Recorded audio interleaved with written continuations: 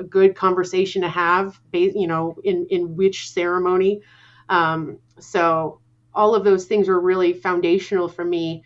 And I took that experience and leveraged it to get a junior Scrum Master role with another company where I was actually working with software developers and just really cut my teeth working with them and trying different things and experimenting and learning myself as I was going.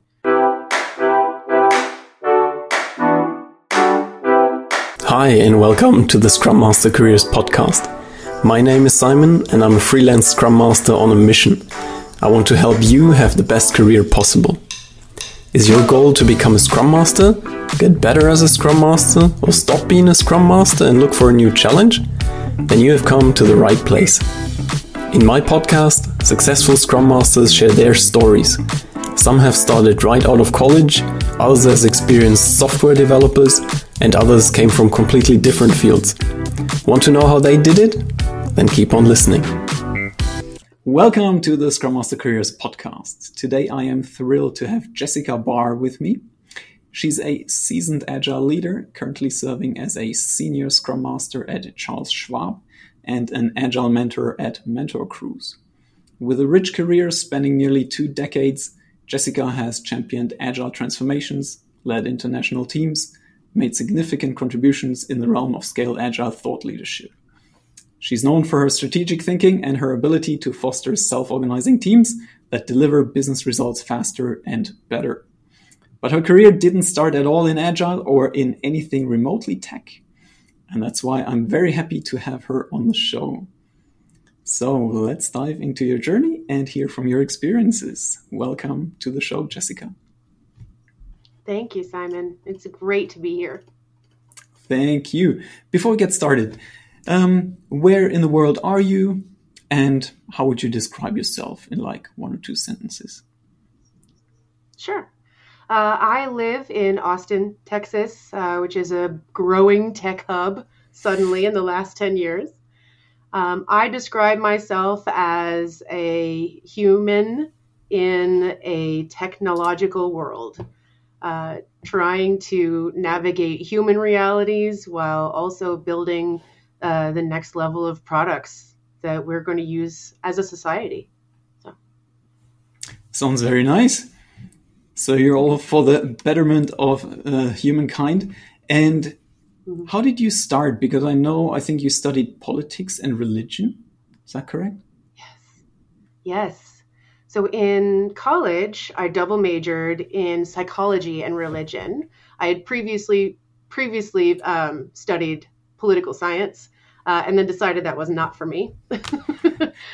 So I transitioned to psychology and religion, which always raised eyebrows anytime anyone would hear me say that was my direction. There, how does that work?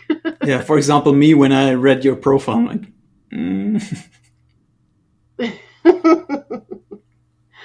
What was your interest? Why did you choose those 2 subjects? Well, I think that there was a deep desire to introspect and to understand who I am as a human. And, from a young age, the question had continuously come up in my mind. Why are people doing the things that they do? Why are they making these decisions? And how can I understand and better interact with that? How can I place myself in a better position around other people so that I'm able to influence or I'm able to just survive the situation, not burn bridges? So psychology was one of those avenues. And religion is something that's near and dear to my heart. So I am a pastor's kid. I grew up in the church, Southern Baptist specifically. And, in college, I just started getting more interested in the way other people experience spirituality. And I saw so many parallels. And, I started really just appreciating different aspects of faith as it is observed around the world. and finding a lot of commonalities. And so for me, religion was kind of an obvious step based on my background and interest. And so I consider myself non-denominational. I do not have a specific faith. I am a child of all faiths. And I find beauty in all of the ways that humans try to express and understand the reality that we all find ourselves in day to day. Do you believe in Agile? If I had a religion, Agile would be my religion. And now is it Scrum or Kanban? I just find it so incredibly useful. Yes. True that. I just find it so incredibly useful. Sometimes people pick a certain study in university to get a certain job, and at other times people choose just because it's their interest. What was it for you? I think it was my interest if I had to land on one side or the other. And honestly, I stopped pursuing those avenues mainly because I had a reality check that I need to be able to survive and make money and support a family, and I need to start thinking practically. But interestingly enough, both of those paths, the psychology and the religion, have been so fundamentally useful as I work with humans in systems and try to empathize and understand, who is the identity that's sitting here in front of me that I'm talking to, that I'm trying to influence, that I'm trying to help guide, that I'm trying to coach, and what are the underlying beliefs that they have that might lead them to the decisions that they make, right? Yeah. And how can I understand that about them? Do you have a concrete example of maybe working with teams and where this becomes very useful?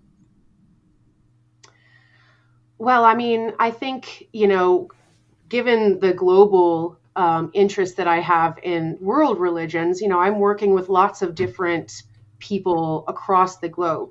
There are, in my own office, there are people that are from India, from China, from what they refer to as Persia, although I'm not sure I specifically know which country that is.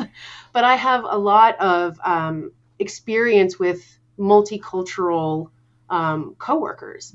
I also grew up down very close to Mexico. So as I was growing up, there were lots of Hispanic influence in my life. So I really feel like just my day-to-day conversations, I approach with a different level of wanting to understand and empathy. And so, I think it helps, when you're interacting with someone who's observing a holiday that you don't celebrate, or, just building a relationship with someone that says, I see you as a person and not just a resource in this system. And that tends to increase their trust in me and reduce the resistance that we might feel with each other, because I'm able to, come to them at that human level.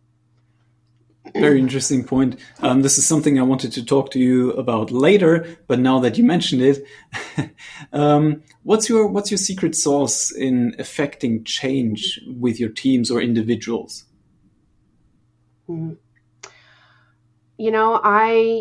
I think the first thing is building relationship and building trust. Fully agree. Because those two things make everything that comes after easier. We all kind of have this innate understanding that, it's not what you know, it's who you know. Well, that's true on so many different levels, not just, career opportunity. It really does make a difference when you're trying to work on a team and trying to get things done in the tactical day-to-day. If I have a problem working with this other person, then it is going to be very difficult for us to together promote quality and retrospect to improve, because we're always going to have this friction between us. And it's going to just make everything harder. And so my secret sauce is first getting to know people, understanding what their pain points are, what their needs are, and then having an opt-in approach. So anything that I share with my teams as far as suggestions or recommendations or ideas for how we might take our next step is an opt-in thing. It's only ever a recommendation. And I tell them that have three responses to any request: yes, no, or negotiate. And so I absolutely live that every time I'm interacting and helping a team to work through. And I think that makes it easier for us to work together. No, absolutely agreed. Have you ever encountered the situation where you try to build a relationship, you think you build up a relationship, but then at a certain point you realize people were either just playing you or were just, providing lip service? You're like, what just happened? Have you experienced that? Yes, I have. I do. I do experience that. And there is a certain amount of letting go as well that I feel I've had to do. And knowing that I can always bring my best self to the situation, but I cannot make decisions for that other person. Ultimately, the accountability and responsibility for how they show up is not on me. And so what I need to do is make sure that I am not a source of friction, that I am not a source of resistance.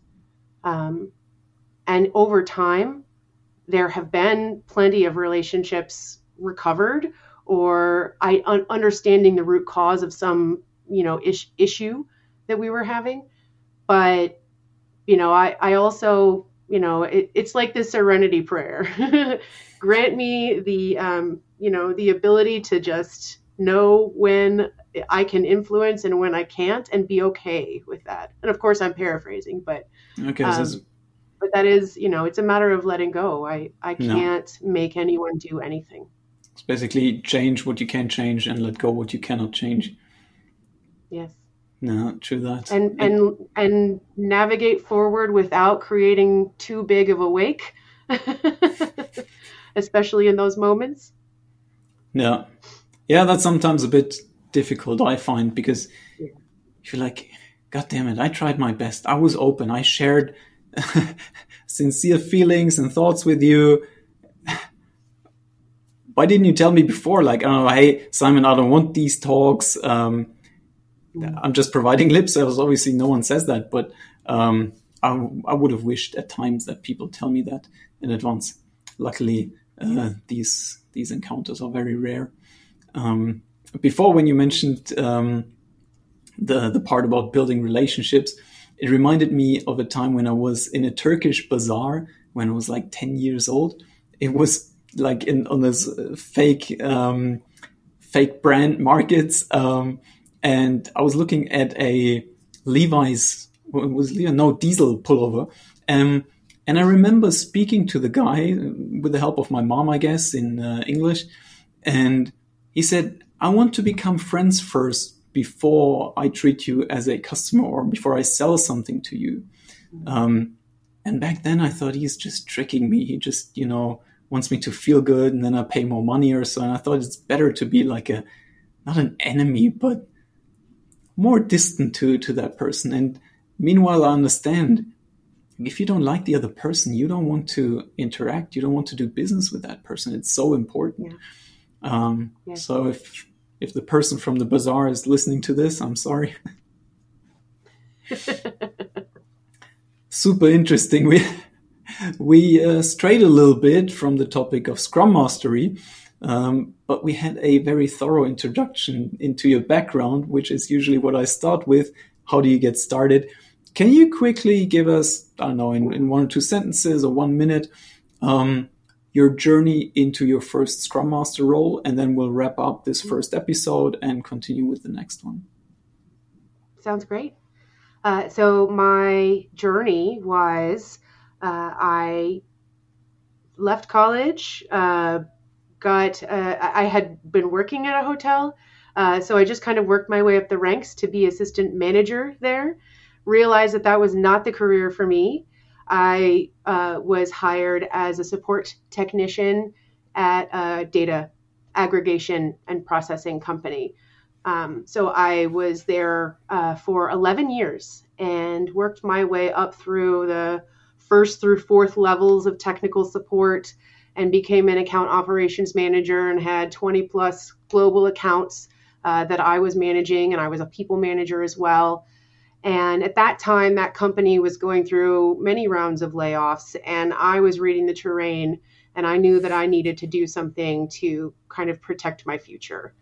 And I had heard other people in my organization going and getting a Scrum Master certification, and I knew a couple of people personally that had gone that path. I knew another person who had gone down the professional coaching path, and just started talking to them and kind of understanding what that role was, what their life looked like. And it really sounded interesting. In fact, I told someone later that Agile, that what I have understood about Agile is really giving me what I wanted out of my psychology major at Baylor. It really gives me the ability to, talk and help guide people to shift paradigms and understand the opportunities that are in front of them. So I got my first certification in June of 2018 and didn't have a Scrum team, but I did have a team, and we were working on things that were being discovered as we were working on them. And so it seemed like a really good fit to just kind of experiment with Scrum. And my team trusted me because I, again, had built that trust up to begin with. And they said, yeah, sure, let's try it. And we did. I tried that for about 6 months with them. It was really helpful. I learned a lot just about, practical application, how the Scrum ceremonies connect to each other, what's a good conversation to have, in which ceremony. So all of those things were really foundational for me.